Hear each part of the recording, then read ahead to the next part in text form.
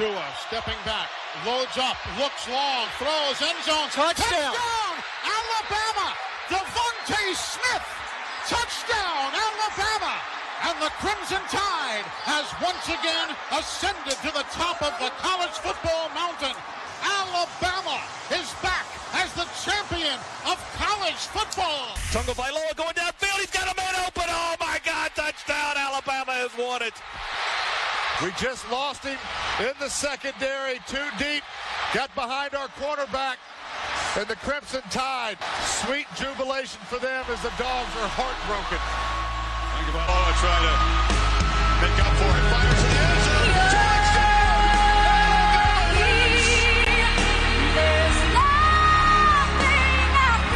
Nick Saban is a better man than you are. Bama has not lost. The dynasty is not over. Bama's dynasty has just begun. Kiss my butt. Roll Tide. What the hell is that? What would you say you do here? It's Stone's Weekly Dose. Very hard to say my name correctly. Like Brian. Yeah, Brian. Yeah. What's your deal, man? Your midweek download destination. I like his style. It's a sort of casual elegance. I'm slaying lame and I'm exposing frauds. This is pathetic. This is embarrassing. Mic drop. Turn off the podcast.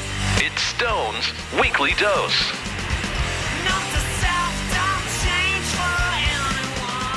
Note to self, don't die. Welcome in, everybody. It is the Weekly Dose for January 10th, 2018. My name is Brian Stone. This is the most listened to, the most downloaded, the most easily accessible podcast in the city of Chattanooga. A multi-platformed, multimedia kind of day. I'll get to that here in a few minutes. And a handful of a couple of different subjects coming up today on the show. The Stone On Air Podcast, the Weekly Dose for January 10th.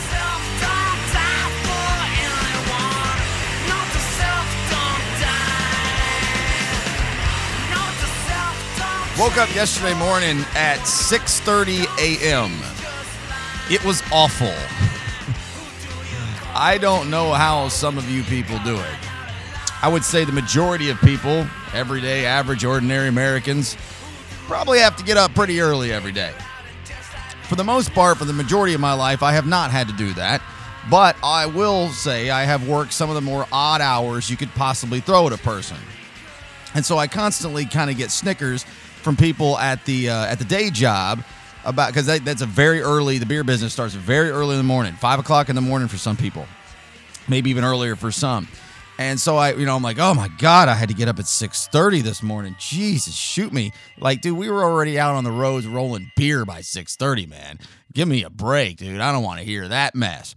And as I say with anything, when somebody tries to like kind of one up you on maybe what your story is, it's like, listen, bro, it ain't my problem. You got to get up at 5. My problem was I had to get up at 6:30. Your anecdotal situation ain't got shit to do with mine. So, and it's usually all in good fun. It's not real arguments, but man, it ruined my freaking day.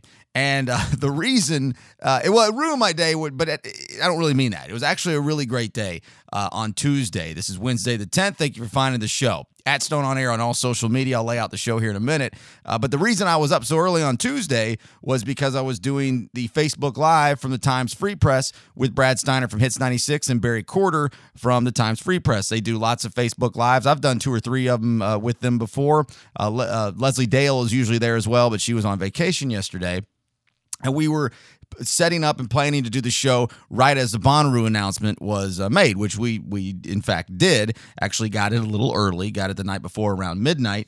And underwhelming to say the least. I'm still trying to kind of piece my way through it. I'll talk about that a little bit over the course of the show and more probably later on in the year. But the headliners, Eminem, The Killers, Muse, none of that does a whole lot for me. Sturgill Simpson, I'm looking forward to. Alt J, Moon Taxi, Old Crow Medicine Show. I'm just telling you the ones that I like. Manchester Orchestra, Trombone Shorty, St. Paul and the Broken Bones. There's a list of, 100 some odd acts, just like always. And so it was released Tuesday morning. So I get up at 6:30. I want to make sure and get up and have plenty of time to, we're on, not a TV show, but a webcast that has thousands of viewers. So I don't want to look bad and I want to, sound good. So I got up a little extra early and got there around 7:30. We did the show at 8. Then I had to go over to the radio station for a while mid-morning to get ready for the afternoon show. Then did the Alt 98.7 afternoon show, which was basically a Bonnaroo kind of look ahead afternoon. And then had to finish out the day job. And then I don't know how many of you guys think about it or care, but I do this podcast the night before. I do it every Tuesday night, usually pretty close to midnight, to try to make sure I'm as up on all the pertinent details of things going on around me. And so it was an all-day, multifaceted, multi-platform kind of day that was a ton of fun and absolutely freaking exhausting. Was it deliver beer for a living all day exhausting? Was it selling beer all day exhausting? Was it laying brick all day exhausting? No, but in its own right, it was it took a lot out of me, but it was a whole lot of fun. So check that out on the Facebook page. It's on my page. It's on Times Free Press. By now, if you care, you've probably already seen it. So the Shaky Knees lineup came out this week as well. It is just as much fun as getting ready for summer concert season and festival season, or all the announcements earlier in the year. Just kind of get you dreaming of the springtime and the summer. Shaky Knees, I will be at this one again this year. Jack White, Queens of Stone Age, War on Drugs, Tenacious D, David Byrne, Vance Joy, Courtney Barnett, and the list goes on and on and on from there. So looking forward to that. I will try to do some ticket giveaways with some of these festivals, but I just don't know that I have the clout yet to actually be able to do ticket giveaways, but I will be submitting those proposals sometime here soon.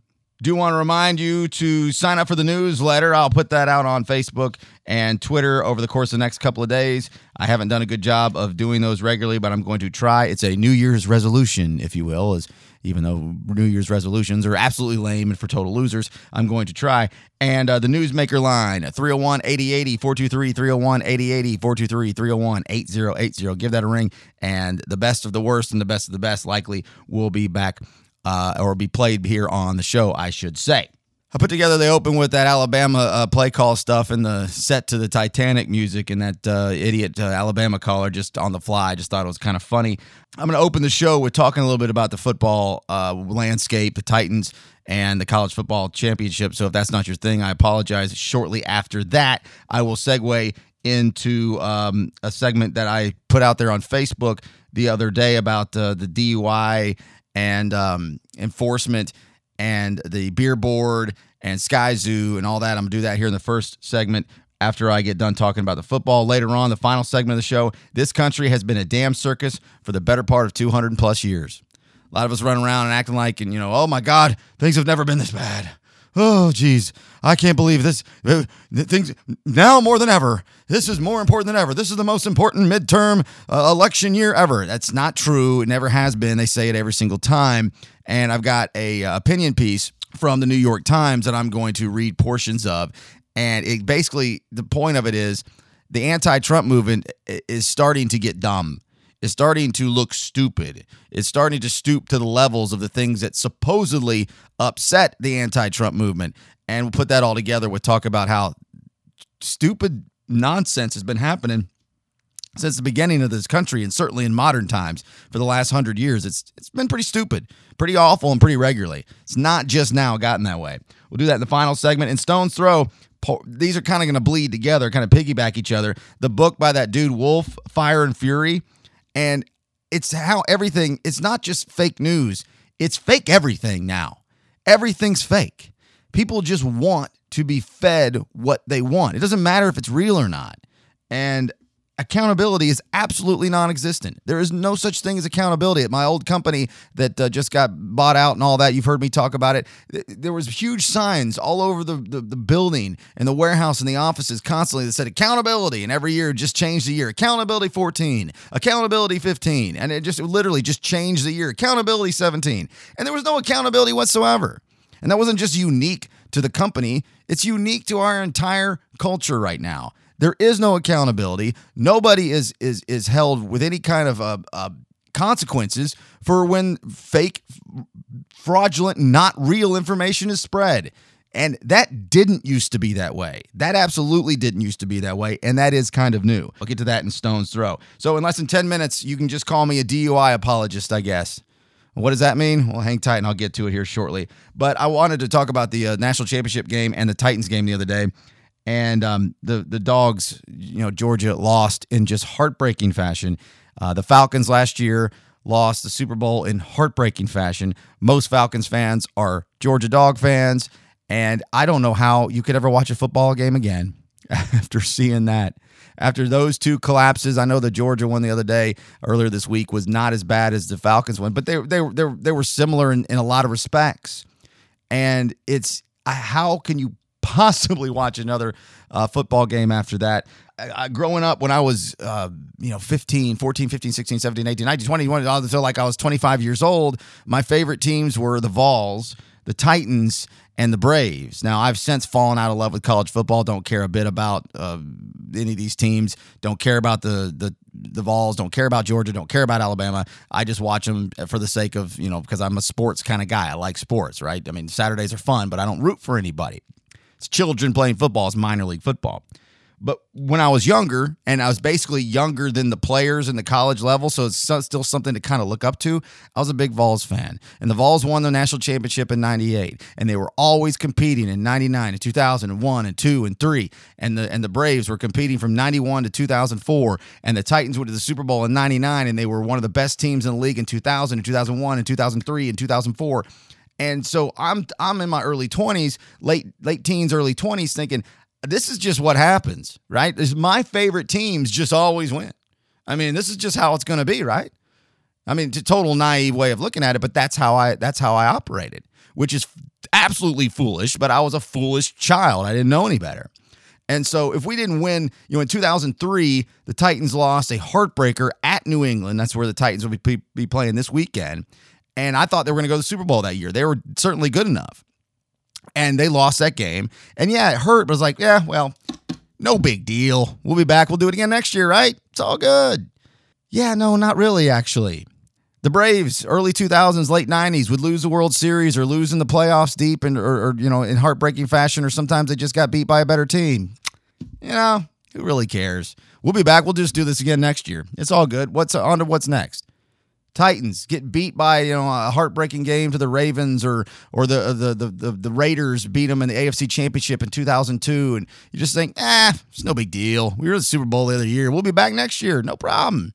Fast forward a decade and a half, and the Atlanta Braves have not won a playoff series.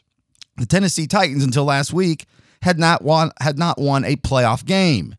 And the Tennessee Vols are, well, if you follow it all, clearly you know how awful it's been for them. So sitting around there having three teams that won all the time thinking, no big deal, taking it for granted, that's a bad approach. And I heard some people, I listened to Atlanta radio today, of thinking, it's all good, guys. We're going to be back. We're going to be back. We're going to be good for a long time. You don't know that. You do not know that. They have not been in a national championship game in 38 years. For all you know, it'll be 38 more. And when your team gets an opportunity to win, savor it. Take it in, soak it in. I always say, and no matter whatever it is in life, but I usually equate it to sports, do not miss an opportunity to get excited. Never turn down an opportunity for excitement, because true, authentic excitement doesn't happen all that often. And that's why with a game like the Titans and the Patriots this weekend on a Saturday, I finally got to see a playoff win. I'm 38 years old almost. The last time they won a playoff game, I was 23. 23! That was 15 years ago. That's exciting. Yeah, we're going to go play the Patriots. They're probably going to kick our asses up and down the field all day long. That doesn't matter. It's Saturday night. It's an event. It's something to gather with friends for. It's something to have a good time with. Do not pass up an opportunity to get excited. Oh, my God, they're just going to get their ass kicked. This is terrible. No, it's not. This is exciting. And it was exciting for Georgia on Monday, and they missed that opportunity. And you never know if you're going to be back. There's only a couple, Alabama and the Patriots, that buck that trend. And they're such outliers, they're such the exception that they don't count. Most teams do not continuously win and continuously give their fans an opportunity for a championship. It almost never happens.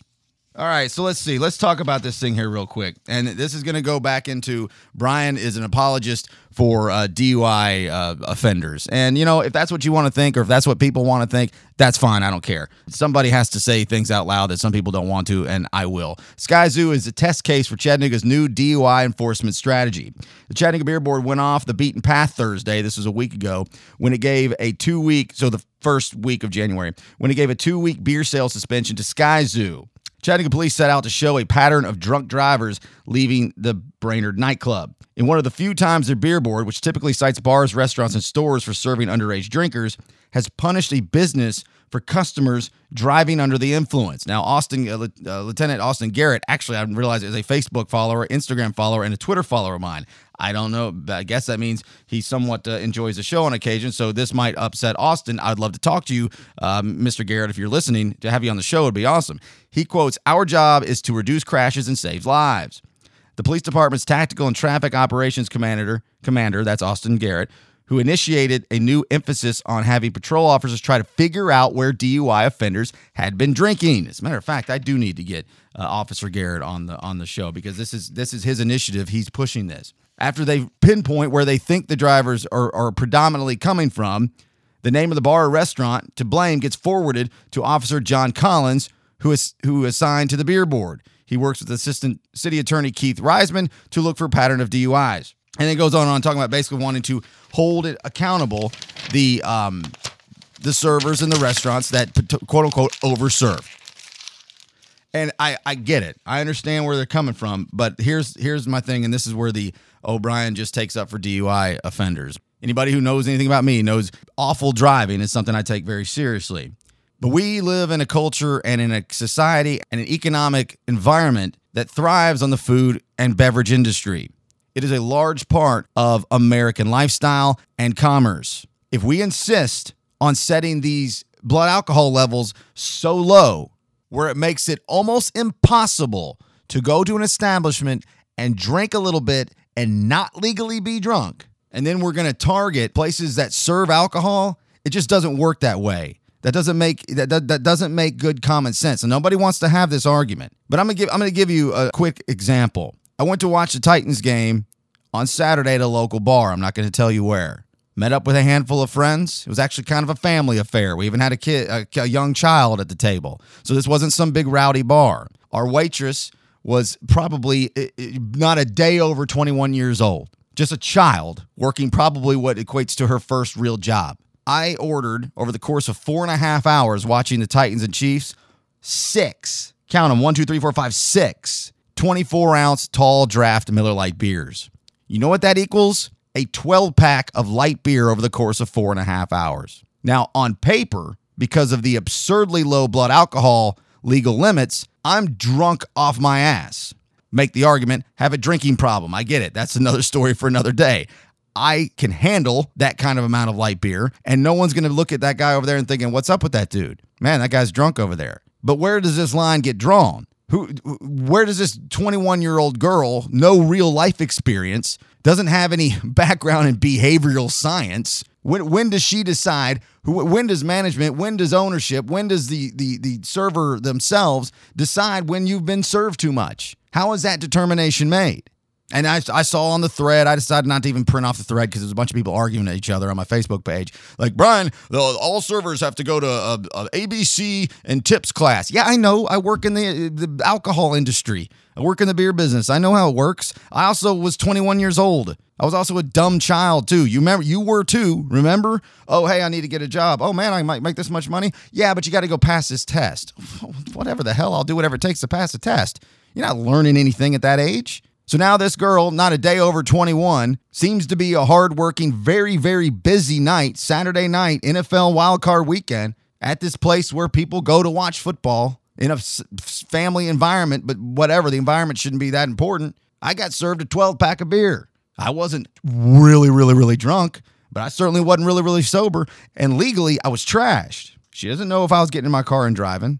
So, see, my point is, where does this get decided? Everybody is different. This is all subjective. This is all and this coming from a world where discretion is not allowed. So you're telling somebody they need to use discretion in a world of enforcement that doesn't allow discretion at all. And what do I mean?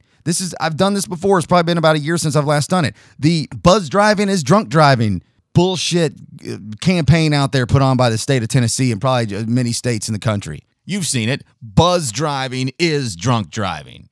Bullshit it is. Y'all ever been wasted drunk, blind ass, menace to society drunk, and .08 legal limit drunk? Have you ever been both those two things? You probably have. Do those mirror themselves in any way? Are those the same thing at all? Of course they're not. Of course they're not. But the penalties for breaking that law are the same if you're just a touch over the limit or you're legally blind-ass drunk. And that's wrong, absolutely wrong. Discretion should be allowed, but it's not. Now, we don't use this flawed-ass logic in anything else. That would be like saying if in the world of shoplifting or theft that petty theft under 500 is the same as grand larceny. That's the dumbest sounding thing you've ever heard. Of course they're not the same thing. You stole something that cost $20 or you stole something that cost $20,000. It's not the same thing, and it shouldn't be penalized the same way. That would be like saying vehicular homicide is the same as first-degree premeditated murder. What? Of course those aren't the same thing. And of course they don't have the same penalties. And of course they're not enforced the same way. That's lunacy if you said that. But if you say buzz driving is drunk driving, you're somehow making sense. And just because nobody will argue this point doesn't mean any of that is not true. And you know, very intelligent listener of this podcast, you get it. But so now we have enforcement from the beer board, from this asshole John Collins, and who's on record as really being kind of a loose cannon, trying to go around, and they're just trying to put Sky Zoo out of business. You want to figure out a way to put them out of business? Fine. You get a disease walking in the building over there. Probably a front for drug trade. Probably an absolute trash hole. But to go around trying to say that young people, primarily who have these positions, who have no real life experience, who have no understanding of behavioral science, who have no psychiatrist or psychologist kind of background to where they can identify and evaluate every situation they have is insane. And it's not all right at all. And I'm not going to pretend to put up with it. I'm going to spend the rest of my life screaming about this. And I know there's cops over the years when I used to do this on the talk station who couldn't wait to catch me for a DUI. Because, I go out and I drink a lot. I do pretty good at following most laws. I break some occasionally. I try not to ever. Oh, I'll get that guy one of these days. But it's absurd, and it wouldn't be tolerated in any other kind of legality situation. Where two things are completely different things, yet prosecuted as if they're the same, with the exact same kind of penalties. It's just a way for local law enforcement and local beer boards and the ABC to control the situation, control the market, control the money flow, to tax here, to fine here, to make money. We're trying to keep people safe. That's what they say when they set up speed traps, which is the biggest lying bunch of bullshit ever. Oh yeah, we're just setting up these speed traps on 153 where there's a drastic change in the speed limit to save lives. No, you're not. You're making money. That's fine. You can do that because you're supposed to be following the law. Just stop lying to me. You know the whole thing. Frauds. Don't be a fraud. Don't be a liar. White lies, black lies, all lies. They all matter. And this isn't about keeping people safe. This is about trying to, first of all, run Sky Zoo out of town probably. You want to run them out of town? Figure out what the front is and how that place is open still and where the drug trade is or where the illegal activity is. And and they got people leaving drunk? Fine. Take them to jail, give them a DUI. It's not the servers of these establishments' responsibility to figure that out on their own. They're not qualified to do it. They're not qualified to do it. Generally speaking, they're young, dumb people. Inexperienced, young idiots usually have these jobs. I had them when I was young, too. It's all good. I'm not being a hater. Okay, Stone's Throw, where I'm going to rant about something like I haven't already done that yet. That Fire and Fury book is out, and everything is fake now. I mean, it's just the whole world is fake. There's absolutely no accountability left in our society. Heads up.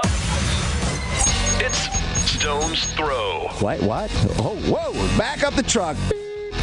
What are you talking about? Is technology making us mentally ill?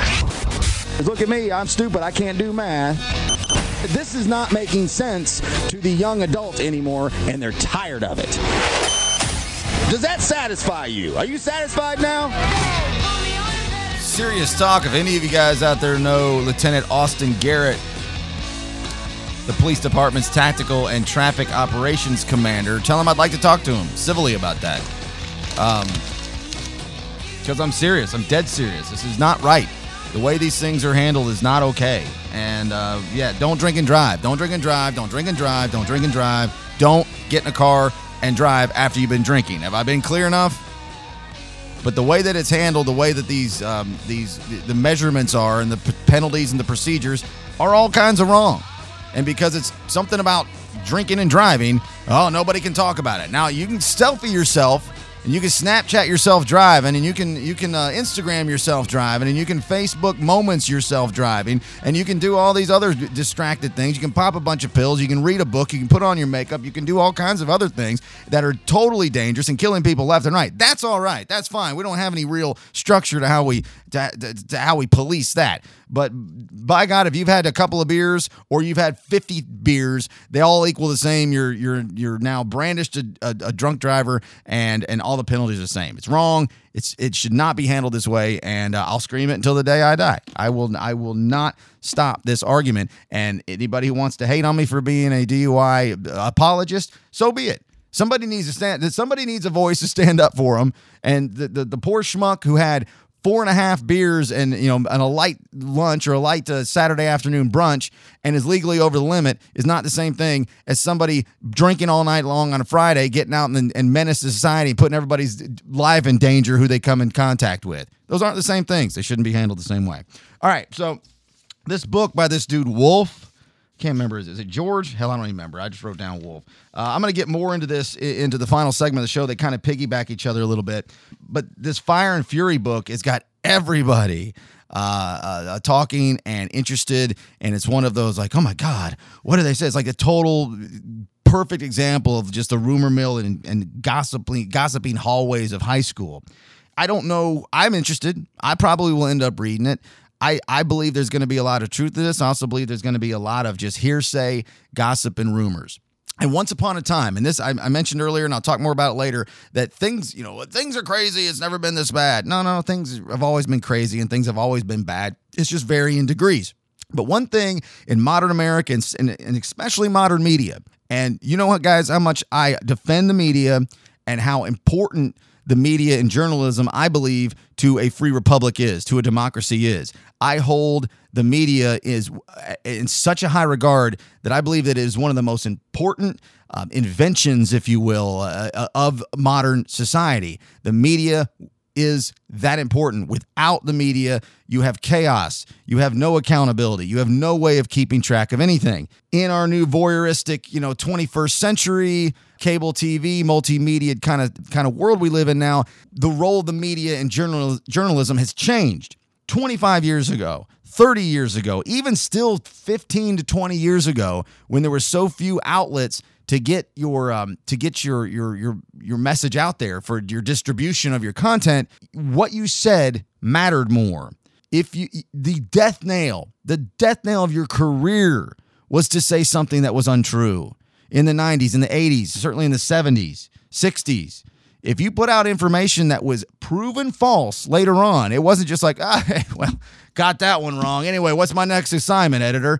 You don't have a next assignment, dude. You just made up a story, or you at least published a story or reported or made a vignette or whatever it was, a featured piece with information that was bad. Maybe either because you did it on purpose, which is the worst case scenario, or the best case scenario is you just didn't fact check well, or you were lazy on your resources and your sources. Either one gives the same result. If you did it on purpose, you should be fired immediately. If you did it on accident, you should probably still be fired, or at least put in a different role. That's how it was for generations of the evolution of media, reporting, and journalism. You had to get it right.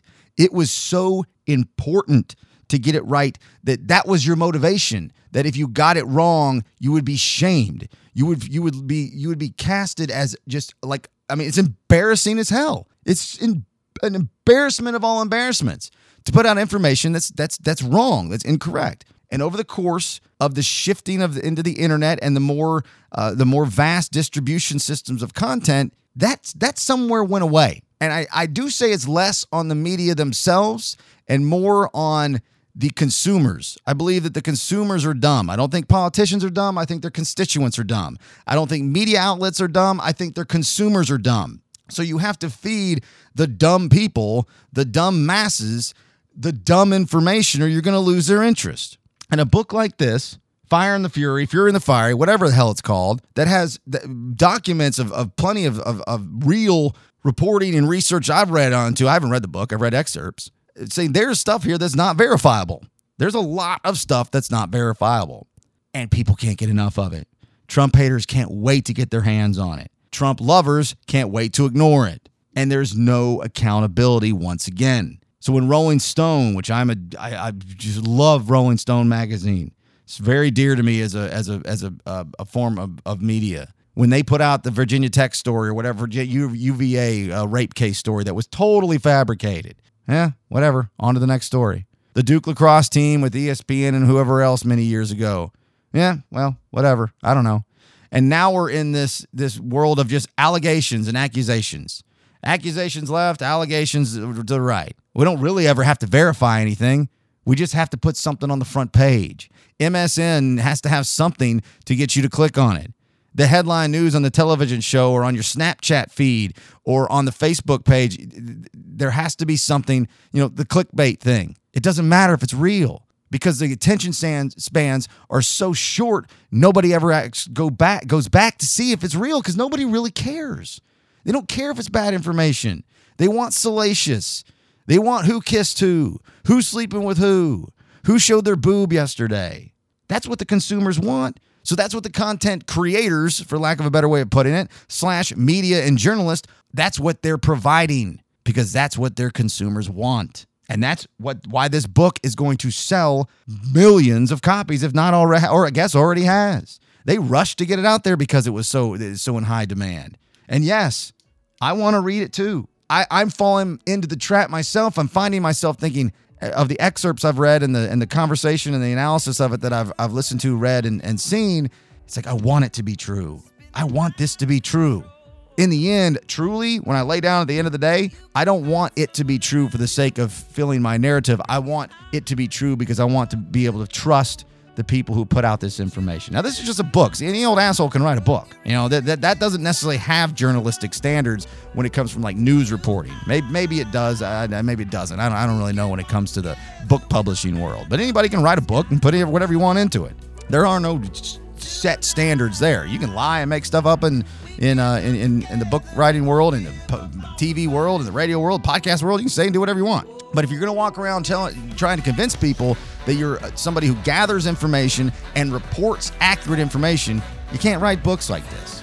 Not when there's so much unverified information in it. And yeah, I want to read it. I absolutely want to read it. All right, I'll get into more of this a little bit here in the final segment of the show. The anti-Trump movement is getting dumber and dumber and more stupid and more like all the things that they claim to be against. And that's becoming more and more prevalent in the culture as you look around.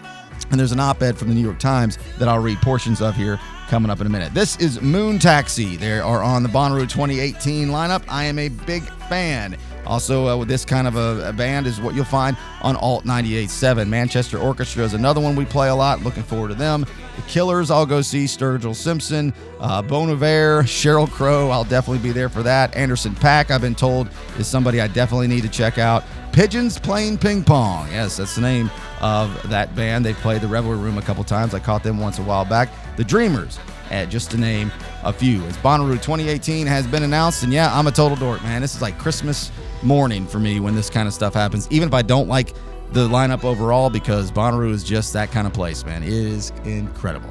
So on our way out here with Moon Taxi, I'll be right back, and I'll get to that.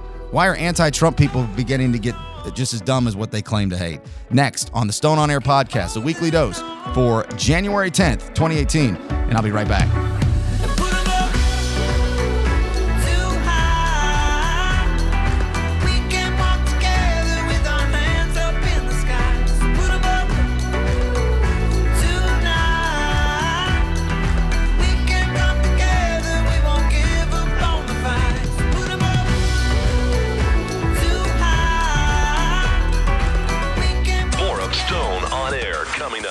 Why do I feel like you're enjoying this?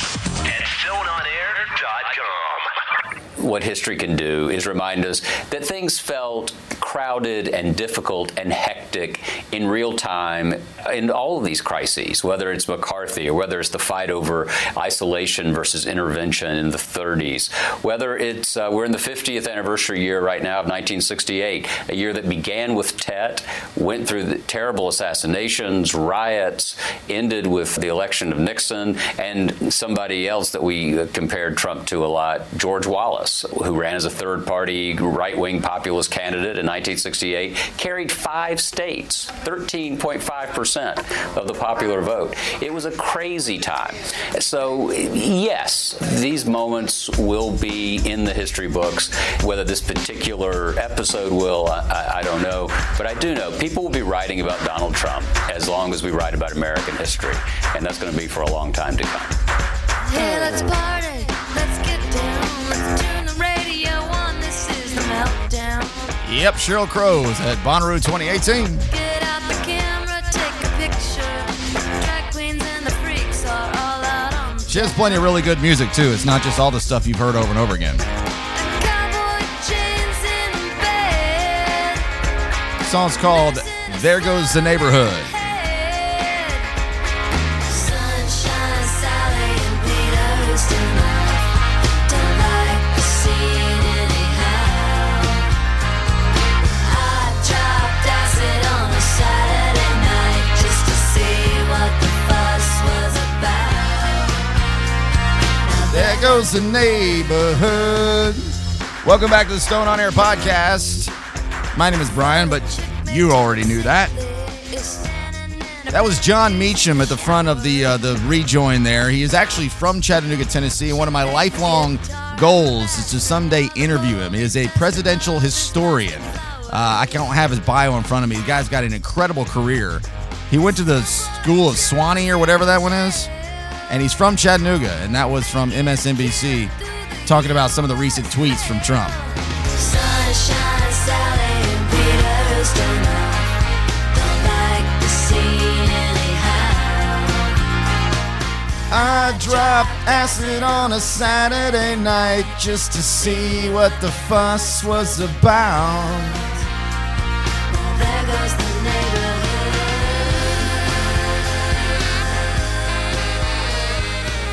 Bonnaroo, June 7th through 10th, 2018, Manchester, Tennessee. Eminem, The Killers, Muse, Sturgill Simpson, Sheryl Crow, and plenty more. All right, so this will be kind of an extension of last segment, and Tim Kelly posted this link to the New York Times op-ed from, let's see, what's the dude's name? David Brooks. And if there's one piece of information you should take from this podcast today, that if Tim Kelly posts it on social media, you should stop what you're doing, or at least at the next available time where you can stop what you're doing and read it. He doesn't ever post anything that's not important, relevant, or interesting. That's just the kind of guy he is. And I stopped and went and read this op-ed, and I'd already started to think some of this myself as over the course of this year, of the first year of this presidency. Yeah, I don't like the guy, I don't like Trump. Whatever. I've talked about this over and over and over again.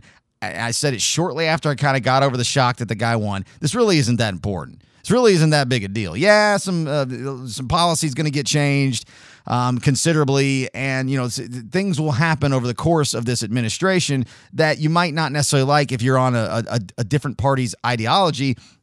But in the end, the next president is going to be a Democrat. The history of modern history shows that it flips every 8 years basically. And then those policies will slowly shift to changing back, and we'll go back to continuing to add to the deficit now in this administration and the next one, kicking cans, all these things. Nothing changes. I can actually say you can make an argument, and I'll probably do an entire show or at least segment on this in the future, that the way we do our constitutionally built government doesn't, for modern day standards, really work anymore. I mean, it honestly really doesn't work. And that's just kind of a fundamental change, cultural and generational shifts. That's probably for another day. But yeah, he's going to be around a little bit. We're already, over a year into this thing. It's going to be 2 years before you know it. You'll snap your fingers and 2018 will be over. The midterms will be over, and we're already looking into the next general election. But what I'm noticing is that the resist movement, the anti-Trumpism, is beginning to almost mirror the things that they supposedly are so against. the way the lies, the manipulation, the constant changing of the climate of the situation of the conversation to fit whatever the narrative is. The anti-Trump movement seems to be doing the exact same thing. You say you're so against all these things, yet you're doing them yourself. This book is a perfect example from this Wolf dude. This is basically a propaganda piece. It's a lot of information that's not even, lots of it's not even possible to verify, even if you wanted to. And in many cases, it doesn't even look like the information in that book was even wanted to be verified. So I'll get to this piece right now off the bat, and then I'll kind of expand on it a little bit. But I do think you got to be careful how extreme you want to get, because extreme in anything doesn't hold up. Moderate always wins. I can't think of a scenario in most situational life where moderate doesn't, maybe not always win outright. It always has the better chance over any kind of extreme. Moderation is key. You hear that all the time, right? Whether it's your drinking or whether it's whatever, moderation is key. And extreme views, extreme stances, extreme politics might work initially and get the base riled up. It doesn't hold up over time. This is the decline of anti-Trumpism from David Brooks. The anti-Trump movement, of which I'm a proud member, seems to be getting dumber. It seems to be settling into a smug fairy tale version of reality that filters out discordant information. More anti-Trumpers seem to be telling themselves a madness of King George narrative. Trump is a semi-literate madman surrounded by sycophants who are morally, intellectually, and psychologically inferior to people like us. I'd like to think it's possible to be fervently anti-Trump while also not reducing everything to a fairy tale. The anti-Trump movement suffers from insularity. Most of the people who detest Trump don't know anybody who works with him or supports him. And if they do have friends and family members who admire Trump, they've learned not to talk about this subject. So they get most of their information about Trumpism from others who also detest Trumpism, which is always a recipe for epistemic closure. The movement also suffers from lowbrowism. Fox News pioneered modern lowbrowism. The modern lowbrow, think Sean Hannity, ignores normal journalistic or intellectual standards. It creates a style of communication that doesn't make you think more. It makes you think less and notice less. It offers a steady diet of affirmation, focuses on simple subjects that require very little background information, and get viewers addicted to daily doses of righteous contempt and delicious vindication. We anti-Trumpers have our lowbrowism too, mostly on late-night TV. But anti-Trump lowbrowism bursts into full bloom with the Wolf book. Wolf doesn't pretend to adhere to normal journalistic standards. He happily admits that he's just tossing out rumors that are too good to check. The ultimate test of the lowbrow is not whether it challenges you, teaches you, or captures the contours of reality. It's whether you feel an urge to share it on social media. In every war, nations come to resemble their enemies. So I suppose it's normal that the anti-Trump movement would come to resemble the pro-Trump movement. But it's not good. I've noticed a lot of young people look at the monotonous daily hysteria of we anti-Trumpers and they find it silly. This isn't a struggle over a president. It's a struggle over what rules we're going to play by after Trump. Are we all going to descend permanently into the Trump standard of acceptable behavior? Or are we going to restore the distinction between excellence and mediocrity, or the truth and a lie? Are we going to insist on the difference between a genuine expert and an ill-formed blowhard? Are we going to restore the distinction between those institutions like the Congressional Budget Office that operate by professional standards and speak with legitimate authority, and the propaganda mills that don't? And that's pretty much the gist of that piece there. And it is very thought-provoking. Don't become what you hate. Don't play by the bad rules that you don't like. Be more creative than that. Be more intelligent than that. Fight a better fight. Kick someone's ass intellectually. Don't play into their poor standards. And it does come all the way back to what John Meacham was saying at the front of this segment, that history is a good way to go back and reflect and realize that we're always overreacting. Everything seems bigger and more important in the moment. This country has been a damn circus for the better part of 200 years. Probably 240, 50, whatever it is, the exact number is probably ever since day one. But certainly, I always say don't care about, I care about it from an understanding of perspective of history. But when we're talking about today, really only modern history post-World War II is what I'm overly that worried about. As far as as precedent setting. And it's been a damn circus since 1945. Things have been ridiculous internationally, nationally, locally, ever since the turn of out of the Great Depression and after the post-World War II. I mean, this anti-Trumpism is getting kind of stupid. The overreaction, the overreaching, the nonstop. Now we've got a big push, Oprah for president, because she said something on the Golden Globes the other day. Oprah? Oprah. What, another television person with no political experience whatsoever?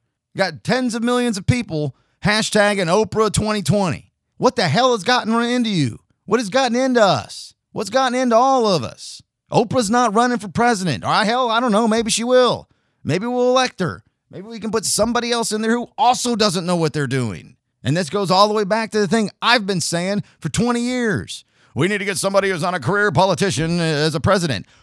Are you kidding me? You don't believe that. You're too smart. We need to get somebody who's not a career car mechanic to work on my car. Too much politics in that shop over there. We need to get somebody who's not a career educator to be the principal.